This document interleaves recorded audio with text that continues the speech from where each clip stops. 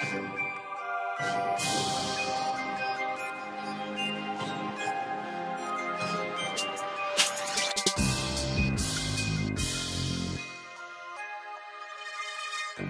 everybody, this is the man on fire, John Sablon of johnsablon.com, and I want to welcome you to another segment of True Faith Real Talk, where we talk about real issues through the eyes of faith. Now you're in for a special treat for this segment because it's called The Dose of the Ghost, and it's going to be a segment where we kind of talk about different topics, different subjects, different things that we've been dealing with. And it's really because I've got a special guest for everybody out there today who is another man on fire out there. He's an international speaker. He's an author who I believe his latest book is Ignite with Sonia Corbett. Also the author of Behold the Man. This is something that every man should have in his arsenal to become a better holy man of God. He's a radio host. You name it, he's done it. He's a spiritual mentor of mine. He's somebody that I look up to in the faith. And I like to welcome to the show my brother with the same Holy Mother, Deacon Harold Burke-Savers. What's up, Deacon? Hey, how you doing, John? It's great to see you. Good to see you. It's great to be here. Yeah, I'm glad to once again connect with you on this level. So I appreciate you joining us today. And for our viewers who don't know about Deacon Harold, you know, those like 5 people out there that don't know about you, why don't you give them a little breakdown? Where you Skyping in from right now? From Portland, Oregon, from my home office.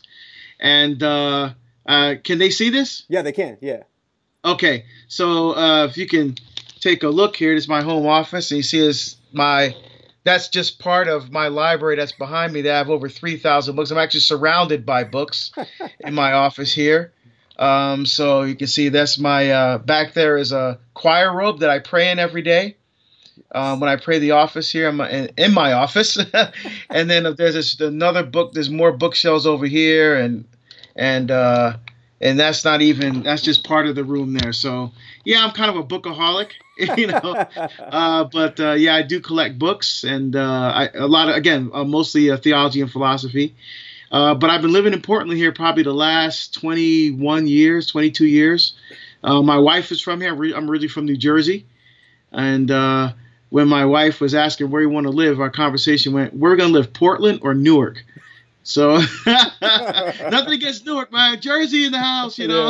I'm still East Coast at heart, you know. But when she asked that, I said, I guess we're going to Portland. So, been here. Been here a while now. Yeah, happy wife makes for a happy life, right, Deacon? That's right. That's right. So some people may know, I mean, you are a traveling preacher, an itinerant preacher. So this is one of those rare occasions we get to catch you at home when you're not out there preaching the gospel. And this segment's called A Dose of the Ghost, where we're just going to kind of hit a couple of different topics that we can kind of dialogue, help the viewers kind of get our insight on. And the first one has to do with preaching, and it's about evangelizing and evangelization, specifically, though, Deacon, with regards to your family, right? So some people hear about, hey, it's preaching the gospel and going out there and trying to help people encounter Christ. But, you know, there's in your travels, I know, and even in my own encounters, matter of fact, I just had this conversation with one of the guys at my men's ministry. So I have a men's group that I run. We meet every Wednesday morning at 6 a.m. And this is one of the topics that come up. And the question that he asked this morning was, man, what do you suggest I do when I'm trying to evangelize my family? You know, whether it be my brother, my sister, my fallen away parents, godchildren, right, who are no longer practicing the faith. So what can we offer up to our viewers out there with regards to, you know, some techniques, some approaches to evangelizing family members who may not be necessarily open to being evangelized? Yeah, well, the first thing is we have to show them by our lived experience, you know, by our witness and example. In fact, Steve Ray has these 6 things that you can do for family members, and I found those to be very, very helpful. So number 1 is with him is don't argue with them. You know, so I mean, because you know what happens, you get together at Christmas or at Thanksgiving, and everybody's happy because they haven't seen each other in a while, and all of a sudden you start talking about religion and politics, and all of a sudden, woo, the conversation goes straight downhill. And you're like, oh man, the train has jumped the rails now. What's going on? And then you start arguing back and forth, and people get mad. And see, this is why I don't want to come here. You always want to bring up this religious stuff and Catholic stuff, and I'm good with God. I'm making my own way, and God still loves me. I'm still a good person. That whole thing, and you get mad because that's not the way they were raised, but so all that kind of stuff. Yeah. So don't argue with them. I think just when somebody brings something up like that, you don't get mad. Say, oh, well, that's an interesting perspective. I hope that. And sort of, if you want to do a dialogue, that's a great way to engage in dialogue right there. Yeah. Respectful dialogue, right? But getting angry doesn't help. So you just you continue to love that person. In fact, that's number 2. Love them more than ever before, because often when you're in a situation with someone who's away from the faith, they think you don't love them, or you love them less than you did before because, hey, I'm not Catholic, I'm not going to church anymore. You're not going to respect me, you're not going to love me anymore. And you may feel that way, but for them, we still have to show them the love of Christ. That's the important thing. So you listen to them, you try to understand where they're coming from, even though you say, your mind said they're wrong. But I think the key thing is listening and engaging in a respectful dialogue and getting them to think, because often people want to think with their emotions and think with their feelings instead of thinking with their brains. So what I always try to do is give them something to think about, to give them something to think about. I say, well, I'm just a good person. Yeah. And you say, you know what? Yeah, I hear that a lot. But one thing I don't understand, because I'm looking at the teachings of Jesus in the Bible, and I can't find one place where Jesus says, just be a good person, you'll get to heaven. So maybe, have you found that anywhere? Because I can't seem to find it. That kind of thing. Where you're not being passive aggressive, you're just asking questions. Yep. I find that very helpful with atheists, by the way. Asking questions they can't answer. But and the question is designed to embarrass them. The question is designed to get them to think deeply and seriously about the position that they're holding in their life, right? So the next thing I would say would be prayer and fasting. Everybody's praying for the person who's away from the church. Your kid, your sister, your brother, whoever it is. Everybody's praying. That's not the problem. The thing that we often don't think about to go with the prayer is fasting. Because remember, Jesus sent the 72 out. They come back and they say, yeah, we did all these great things, but there were some demons that we couldn't cast out. We don't know what happened. And Jesus said, well, there's only some demons that can be cast out by prayer and fasting. And we forget that's an extremely powerful combination of prayer and fasting, those two things going together. And so when you mean fasting, of course, fasting from food, maybe giving up a meal or two during the day, or just eating bread and water for a whole day. But outside of Lent, you can change it up a little bit. So, for example, it could be fasting from something that you really enjoy. So, for example, if I'm not a big TV watcher at all, but say you like to watch TV and you have your favorite show, but you want to offer that, as a fast for the conversion of your family member and loved one. So that's okay. I'm going to give up Dancing for the Stars for like 4 months, or 3 months. And you're like, oh, that's my show, but that is a sacrifice and an offering that you're making, a fast for that person and for their soul and for their, hopefully that the Holy Spirit will touch their hearts for a conversion. And it might be painful to give up chocolate or give up, desserts or whatever it is for a period of time as a fast to go along with your prayer. So I think that those two are very powerful combination. And I think number 4 would be show the joy of the Lord. Show people that you're joyful to be Catholic, because people think, oh my goodness, you're Catholic, you have to do this and you have to do that. And it's like, like, da, na, na, na, na, I go to church again. Okay, kids, get out of the car. Let's do this church thing. And I mean, who wants to be around anybody like that? Right. You know, I mean, you want to be someone who's living their faith with passion and conviction and is joyful and on fire. And I love the Lord, you know, not necessarily,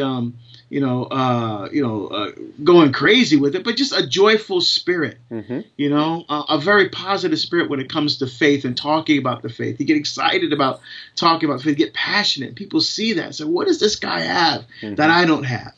You know, I think joy of the Lord is infectious. I think that's a very powerful reality that we often forget about. I think the number 5 would be study Catholic apologetics. Know something about the faith, because often they left and they're asking you questions. What about this Eucharist thing? How could God be a piece of bread? And you're like, well, see, I know, I learned it in school and I know that's Jesus, but I don't know how to explain it, you know? So, and there's no excuse now. There's incredible resources, even on the web, like Catholic Answers or EWTN or someplace you can go and get good, solid Catholic apologetics and catechetical materials that you can learn your faith. You can download things, you can print things off and read them. A great way to do that is what I call utilizing your gap time. So people often say they don't want to learn their faith because they don't have time. So you have time to watch the game, you have time to go out with your friends, but you don't have time to learn your faith. So make the time. Here's how. If you're driving to work, for example, what are you listening to in the car? Are you listening to music? Are you listening to talk radio? Are you listening to sports? What a great opportunity to throw in a CD or put on an MP3 thing and start listening to someone teaching about the faith. You know, downloading your favorite podcast or downloading your favorite YouTube video, not watching it while you drive, of course, but listening to it while you drive, you know, and just 20 minutes, 30 minutes, just learning about the faith. If you travel like I do in airports, that's what I do. I put my headphones on. I'm listening to podcasts of Catholic Answers or shows from WTN or Catholic Stuff You Should Know, you know, blog or something like that. Because I'm always continuing to learn and grow in my faith as well. You know, so that's important. Just know that some basic things about your faith so you can address questions from your loved ones who are away from the church. And then finally, you want to pray that God brings someone else into their life besides you. You know, because often they don't want to listen to us because we're too close to them. And, oh, I know you. You know, I remember once my brother was getting married, and I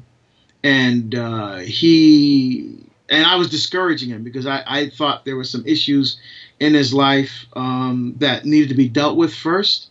And so I went to him one-on-one, man-to-man, brother to brother, and I expressed in a very loving way, expressed my concern, and he got angry, you know, and because, you know, just because you're on television, you think you could tell me what to do? I'm not one of your fans. And I'm like, dang, man, I didn't come at you like that. I came to you as a brother. No one knows we're talking right now. This is a private, you know, I'm just trying to share my heart with you, man, you know. And it didn't work. He got mad and everything. We eventually reconciled. But when something like that happens and you're often too close, you know, someone else that's maybe speaking the same message as you, but maybe coming at it from a different angle, a different perspective, someone that maybe has a different personality type that the person's more open to and more receptive to. And, you know, pray that happens, that God will bring someone else into their life that will preach a message in a way that is appealing to them and attractive to them and will open up to receive more of the grace that God wants to give them. And then the final thing I would say, if you have a loved one, especially who's addicted, you know, drugs, alcohol, I hear really tragic stories about families that are broken apart by drug and alcohol use. The one thing I would add to all of this as far as helping to come back to the church is pray for them to have a prodigal son experience. You know, they've done rehab 3 times. They've done this. They've done this therapy. They've done all this, but it still doesn't work. What needs to happen is like the prodigal son. They need to get to a point so low in their life that they finally recognize in a very stark and real way that the only person that can get them out of this mess is Jesus Christ. Until that happens, they will always backslide. They will always fall back. They will always make excuses for why the program didn't work this time, or, I was doing good until I met this person and this happened. They have to have that prodigal son experience where the guy was in the pig pen longing to eat what the pigs ate. Mm-hmm. I mean, a Jewish person hearing that would have meant, God, you can't get any lower than that. Mm-hmm. But then he recognizes that all this time God has been here. All this time. So what if I finally made the decision to turn back to the Lord, like the prodigal son? And when they begin to do that, then they'll be more open to receiving what you want to say, because now they're opening their heart to Jesus. They're opening heart to the message. They're opening their heart to truth. And Jesus says the truth will set them free. Will set them free from all those things that are enslaving them, especially these addictions, and turning their hearts away from God. So those would be 6, or if you want to add that last one, 7 things that I would say about helping family members. Yeah, I think, and that's a great list. I refer to that list often. Matter of fact, I used several of those bits of advice just this morning, right? And I think the other part of it too, Deacon, is for all of us to remember, especially within our own families, they don't see the traveling preacher. Right, they see the one that they argue with at home. They see all the stuff behind closed doors, where they see the sinner in us, right? And so sometimes when you think about Jesus, when he wasn't a prophet in his own native village, right? They didn't accept him either. So that familiarity breeds contempt in certain cases, especially within your family environment, because they're like, "Who's this guy? We think you're holier than thou." So I think we need to take some of that pressure off. Remember that conversion is the work of the Holy Spirit. That we're there to plant, we're there to water as much as we can. But cultivation really happens through God, through the Holy Spirit, through an encounter with Jesus Christ, like you said. And I think, for those that are watching, that, remember, God loves your brother, your sister, your niece, your goddaughter, whatever it is, more than you ever could. And I think the more we can step in that gap with prayer, fasting, and all those other, pieces of advice that you gave, the more that we can allow for that fertile ground to have a prodigal son or daughter experience, to have a moment of conversion. So that was the first topic, evangelization, but specifically evangelizing your family members. So I want to go to the next point in particular, because, I'm a big fan of the book, Behold the Man. Well, thank you. Yeah. And we quote it quite often. You and I was so blessed to work with you on the Real Men Designed for Greatness series. And, our first episode was on, a Catholic man in a dangerous species. And just coming off the Women's March movement, mm-hmm. right, in January, to try to counter, the Walk for Lives and the March for Life that were happening. It brought to my mind, let's talk about there's definitely a feminine genius, but there's also this masculine genius and this Catholic masculinity. And just, you and I always get together, and this is something we can talk hours upon hours upon. And I think we've dedicated a lot of both our personal lives and ministry to helping men come to the realization of who they are as God created them to be. So, maybe some thoughts, Deacon, on this concept of Catholic masculinity. What does that actually even mean? How is that any different than any other masculinity? Why has it got to be Catholic, right? What do we mean when we talk about Catholic masculinity and how we live that out fruitfully as Catholic men? Yeah, I think the way to think about that is to go back to the book of Genesis. Mm-hmm. The book of Genesis in Genesis chapter 1 says, God made us in his image and likeness, mm-hmm. right? In his image and likeness. Male and female, he created them. So the God of the universe, the one God, created, and it says man, and the word in Hebrew is Adam. And Adam does not mean male. Adam means as a sense of the fullness of humanity. And out of that fullness, it says male and female. So out of the fullness, which is man, male and female, he created them. So both come from God, right? So both come from God equally, male and female, Ish and Isha in the Hebrew. So what does that mean then? But yet, when you think of, well, how does God reveal himself to us, right? And Jesus gives us the fullness of revelation, Father, Son, and Holy Spirit. Mm-hmm. And so now you're a woman, you're thinking to yourself, well, wait a minute. God is Father, Son, and Holy Spirit, but I'm a woman. Where do I fit into this whole Trinity thing, right? Which is why I said you have to start back at Genesis, because you can see from the one God, male and female, equal in dignity before God. One's not better or greater than the other. Mm-hmm. In Genesis 2, it shows it so beautifully with the rib coming from the side In fact, in Hebrew, it's not even rib. The word is selah.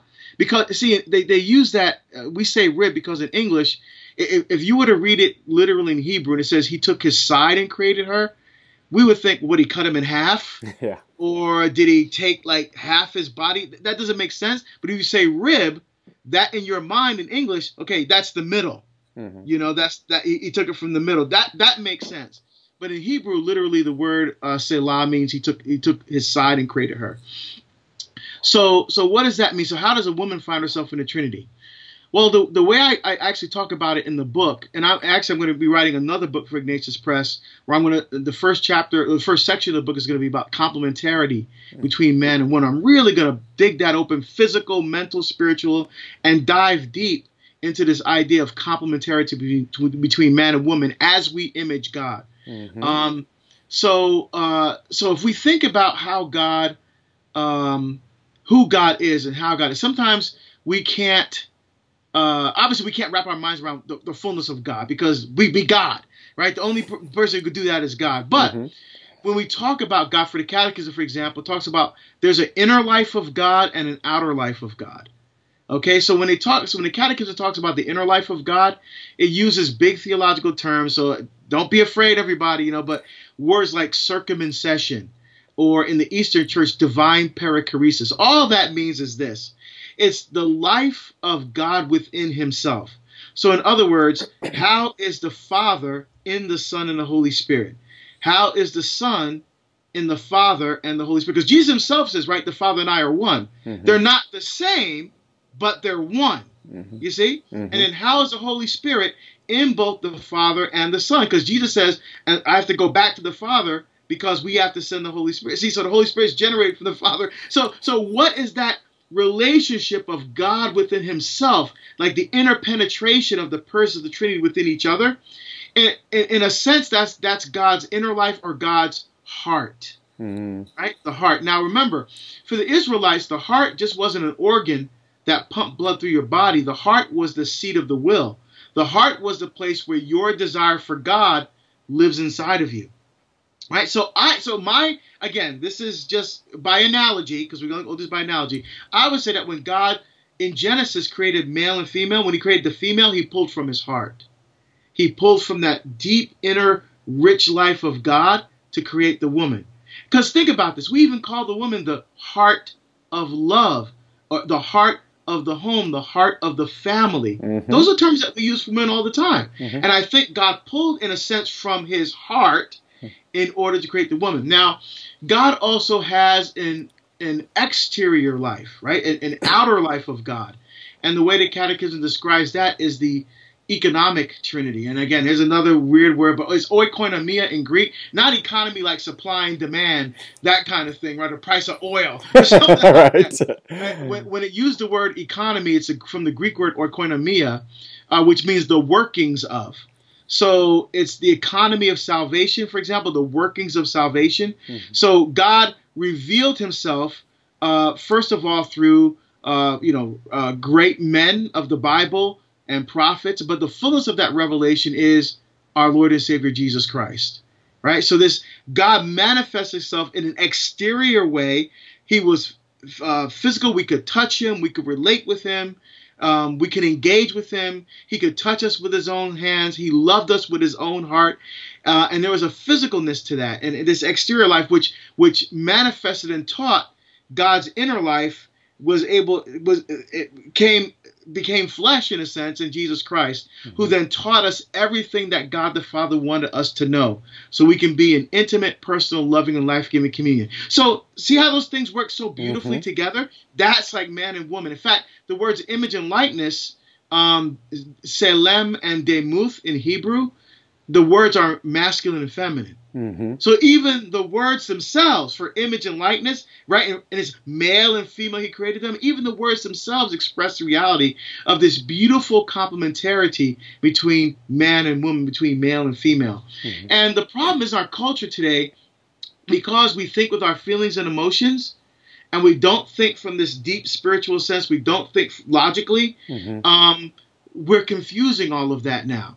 So now you could be, if you're a man, and God built you and you're physically a man, but you feel like a woman. Now the culture says, oh, well, then you could just be a woman then, or you could be neutral, or you could be whatever. You could be a 50-year-old, Vietnamese rice farmer, even if you're 10 years old or whatever. I mean, it just depends on how you feel. That is completely and utterly ridiculous. But that's where we've gotten into this so political correctness and so worried about people's feelings and emotions that we've lost the sense of who we are in God. Because it doesn't matter what religious affiliation you are, because remember, we talk about the natural moral law, which Paul talks about in Romans 1 and 2, where God has implanted in every single human being the ability to know him by reason alone. And it's that reason that leads into a deeper faith. But we've totally disconnected ourselves and our lives from that reality.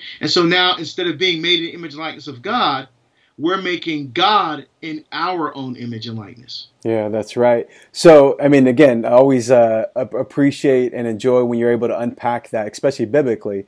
So let's shift that focus a little bit into the Catholic man, though, right? So Catholic masculinity. So we understand. Yeah, okay. Yeah. So we say, okay, that, and again, it's great to start there because, again, whenever we bring this up, whether that's feminism or, we talk about masculinity, people start to automatically see that as an unequal set of playing field, right? Yes. So we want to make sure that we at least say, no, understand where it comes from, how we were designed, how we were created. Then let's focus that into now Catholic masculinity. Right. So we have this complementarity and this equality, which is clear. But now, if we're talking about this exterior life of God, right? And so so I focused on that. So in the book, what's called the hermeneutic or the interpretive key, that the kind of thread that ties the whole book together is actually St. Paul and Paul's theology of the cross.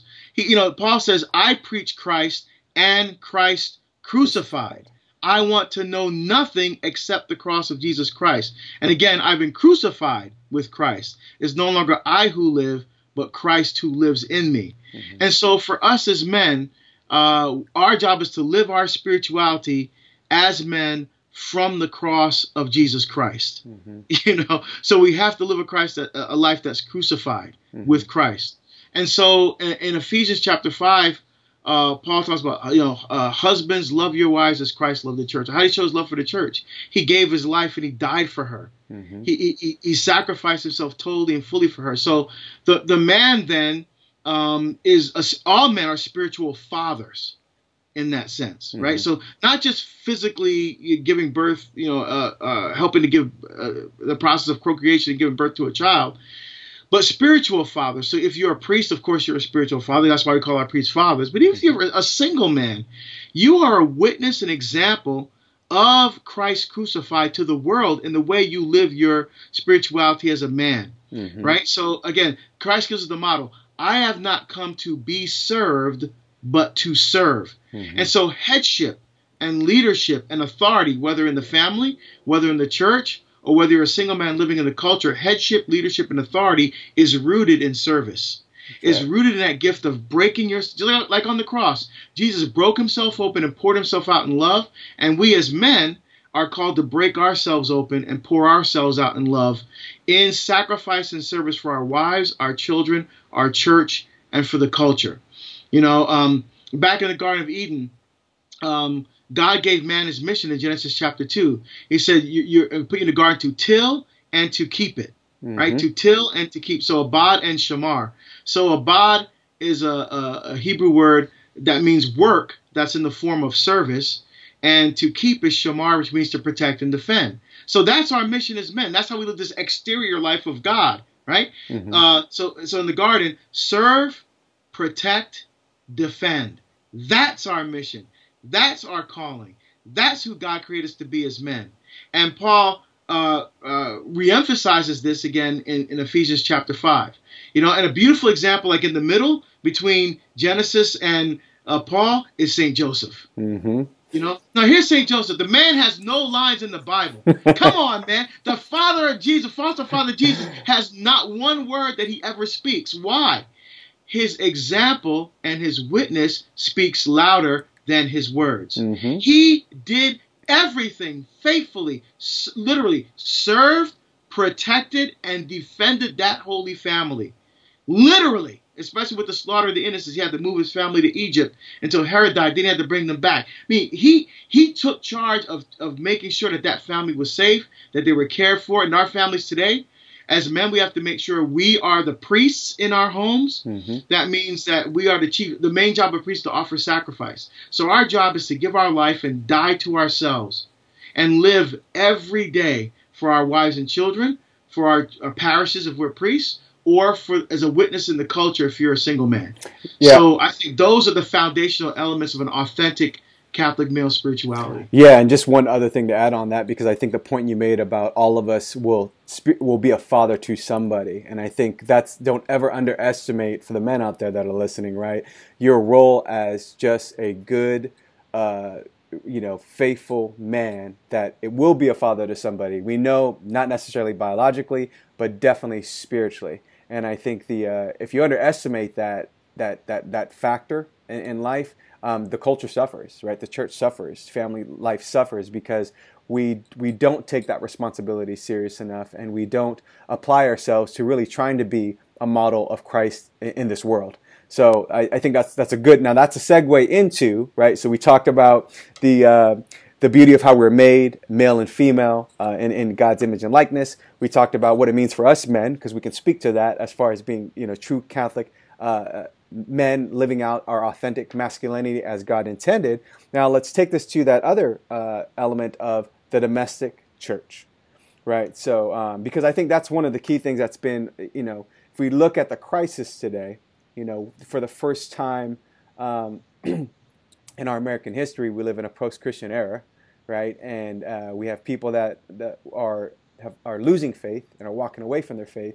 And a big part of that is because the family structure is also being destroyed and attacked and fractured and suffering, because that's where people are learning and getting the faith handed down to them. And so when that foundation is all of a sudden severed or fractured or being attacked, well, yeah, faith is obviously going to suffer. So for those of the folks out there who don't understand that term, what is the domestic church, Deacon, and what does that mean to us as the faithful, as a living witness to a world that is losing its faith? Yeah, the term domestic church was coined by St. John Paul II in a document called Familiaris Consortio, which is his beautiful apostolic exhortation on the family. Mm-hmm. And in there, he talks about the family as a domestic church. That means the church of the home, mm-hmm. because it's not the Catholic schools, it's not CCD, it's not confirmation class. All those are wonderful things. But the first place that children learn to have a deep relationship with Jesus Christ, learn to fall in love with Jesus, is in the home, mm-hmm. with the mother and the father and the children, mm-hmm. where the children, following the example of their parents, hopefully, will come to a deep love and intimacy with Jesus Christ.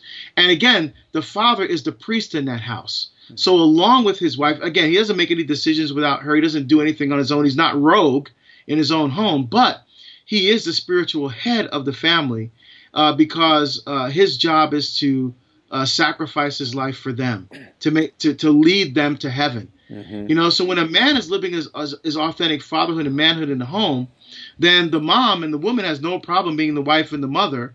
That means she can still work and do all those wonderful things.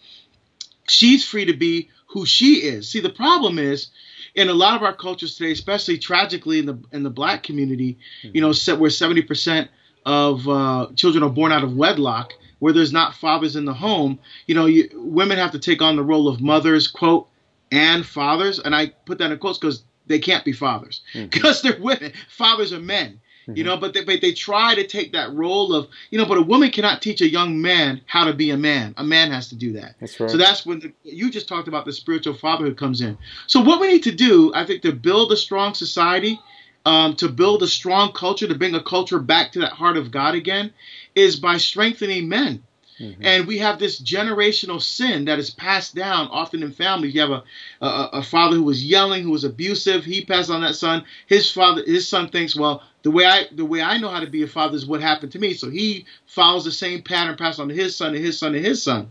What we need to do is we need to have a generation of men who are breaking that cycle, right? And I've done that in my own family. I mean, many people have heard the story of my dad and what it was like growing up, and then the long period we had this long estrangement. And then, of course, we had he had a conversion and a reconciliation before he died back in 2016. It's an incredible story of journeying in faith. But I decided that I am going to break this generation of sin. I never knew any of my grandfathers, because it was all like they had all these other women and had all these other children, and no one was really committed to anybody. And so I decided, you know what? No, that's going to stop with me. So I'm the first baptized Catholic in my family. And so I think the gift of the Catholic faith and living the Catholic faith connected with the authentic masculine spirituality that we just talked about, you put those two things together and you're not really afraid. So it's not just, okay, I'm going to take my family to church on Sunday and that's it. If you don't pray with your wife, if you don't pray with your kids, if you don't, by your witness and example, taking the kids to confession when you're going, taking the kids to adoration when you're going, praying the rosary, teaching them their prayers, showing by your lived example, taking them to a homeless shelter, and feeding the homeless once a week or maybe a couple times a month, or during Thanksgiving, bringing food to homeless people in the neighborhood. Those kinds, they need, what young people need to see is the faith is not just something that they learn all this stuff about Jesus. It has to make the connection between the head and the heart, so their faith becomes part of their everyday lived experience and not an intellectual exercise. And the home is where all of that takes place. Yeah. I think that's such a big point to make, that, faith is not something we do, it's something we live. It's not just another subject matter, right, that we get to choose how engaged we are. I mean, they need to see it lived. And for us who are responsible for being the spiritual leaders in our home, I mean, I know I come from a background that I wasn't doing my job, and it wasn't until I did my job and recognized the responsibility, had an encounter with our Lord, and fell in love with His bride, the church, and our faith, and started to live it with everything I had, like fully surrendered, that my kids, my wife, were just like, what's going on here, right? Because like you said at the beginning of all this, when we were talking about evangelizing our families, that they saw the joy of the Lord. They saw that this is something that's much more than just head knowledge, that this was a true encounter. This was love at its very core, that you can't help but share it with everybody you encounter. And I think that's what we need to be. We need to be families of love, right? In order to be able to break and overcome this culture of death that we're living in, we've got to be able to take hold of our domestic church. So, Deacon, on our last topic of this Dose of the Ghost segment, since we got the dynamic deacon here, St. Jerome says, right, is famously quoted, for ignorance of Scripture is ignorance of Christ.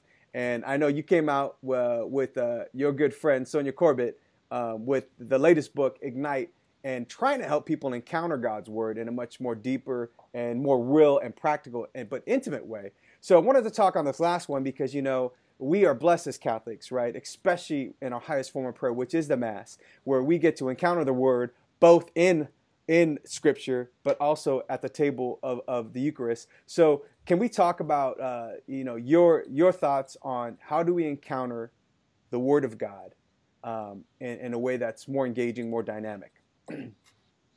Yeah, so when Sonia and I decided to do this book together, my thinking was, I really want to see Catholics engage God's Word in a much more deeper and serious way.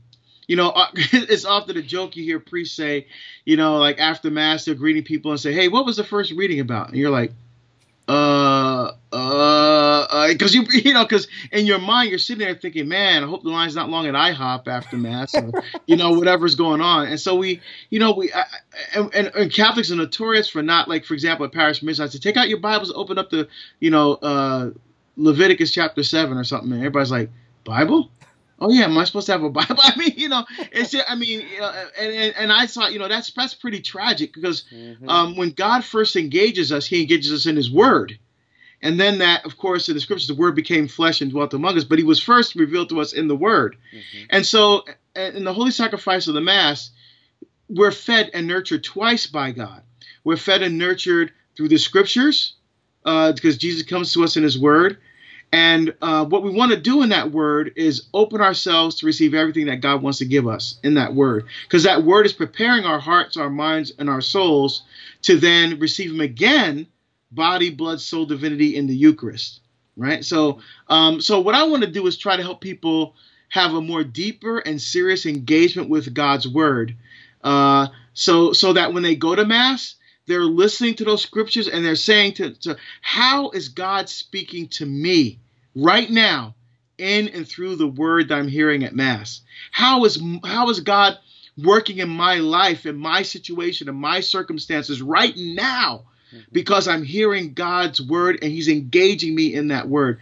That's the kind of experience I want more Catholics to have in the Holy Sacrifice of the Mass. And so that was kind of my goal and with this book. But what we do here is just read the Bible like never before. And so it's not just pick up the Bible and just start reading it. Because if people say, I read the whole Bible. Wait a minute. Did you understand what you were reading? Mm-hmm. Did you relate your own life to what you were reading? When you got to Leviticus, did you understand what was going on there? And what does any of that have to do with your everyday lived experience? I mean, so we want to open up the scripture in a way to make it more personal, mm-hmm. So we don't spend a lot of time doing exegesis, like scriptural analysis of what this means and that means. We do some of that because, in order to really, like, for example, if you read the Bible, also it says, fear of the Lord is the beginning of wisdom. Oh man, I have to be afraid of God in order to be wise? Mm-hmm. Well, no, the word is Yahweh in Hebrew, which means honor, reverence, and respect. So if you read again, the honor, reverence, and respect of the Lord is the beginning of wisdom. Oh, that makes sense. But if you don't know what that means, then fear is going to be, I got to be afraid. So we have to do some of that. Mm-hmm. But what we do spend most of the time is telling stories about our experience engaging Scripture, our experience in learning the Scriptures, how to read God's Word in a more personal way so you can see your life in those pages of God's Word. And I've never seen a book like this before. I was very excited when I was reading through the different versions of the manuscript of how we were really unfolding and unpacking Scripture in the lives of people. The way we consider it is kind of like a pre-Bible study. You have some great Bible studies out there. You have the Great Adventure Bible Study, with Jeff Cavins, and you have Little Rock Bible Study, the Navarre Bible Study. There's a bunch of different Bible studies out there. But this is something like, I haven't picked up a Bible in 10 years. Like, where do I even start? Start here with Ignite. Mm-hmm. Because the idea is, okay, let's open let's get our hands dirty. Let's see ourselves personally. And then you'd have a deeper and richer experience of more advanced kinds of Bible studies. Yeah. But this is really opening our hearts to receiving God in a very deep and personal way in and through the Word. Yeah, no, it's great. I would say for the readers out there, definitely, it's that primer to getting into deeper, right? So we've got to start in baby steps, and everything we're talking about really today, we need to approach it in a way that that's practical and feasible for wherever we are in our faith life. And I think this is good. So for the viewers out there, again, that's Ignite with Deacon Harold and Sonia Corbett as the authors. The other one, I want to just remind the men out there, Behold the Man, a great book by Deacon Harold that really helps us to really come up with a battle plan and really understand how we were designed and what we were designed for as men. And it's also understanding how women were made, right? I mean, and that complementary aspect that Deacon was talking about. So, Deacon, how can the viewers learn more about you, learn more about your ministry, find out more about where you're going to be, what you have to offer if they ever wanted to bring you to their parish, to their organization, to lead a retreat or a mission, or just set the hearts ablaze for God? Yeah, just real simple, just deaconharold.com, right? Yeah. Or if you like, dynamicdeacon.com. That's right. But that dynamic deacon, by the way, the marketing people came up with that. That wasn't my idea. But it's gonna stay. It's gonna stay with you forever. Yeah. It's gonna stay with you forever. It seems to fit. Yeah. So. Well, hey, Deacon, I know personally you've been a gift to me. I know you're a gift to Holy Mother Church. You know, I want to thank you for your answer. You know, you are a deacon in the Catholic Church, so you have a big responsibility. You're part of the church hierarchy.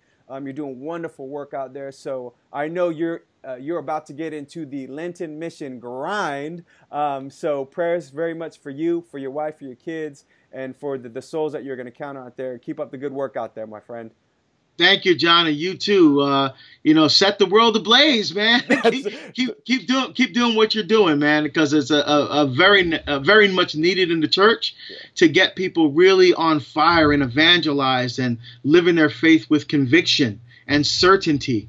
You know, and giving people confidence to go out there and not be afraid to live their faith in the midst of a culture that acts as if God were dead. So apostles like yours are extremely important for the life of the church today. Amen. Yeah, so we'll keep working. And for the viewers out there, you know, when you see this, come and check out Deacon Harold and I've got a Real Men Designed for Greatness men's spirituality series that'll be coming out on DVD soon as well. Plenty to find out. To go deaconharold.com. You can always find me on johnsublime.com to find out more. And subscribe to both of our YouTube channels to catch us on video. But until then, we'll welcome you back to another True Faith Real Talk series. But until that time, get holy or die trying. Thanks, Deacon. We'll talk to you later. All right. God bless, John. Thank you. God bless.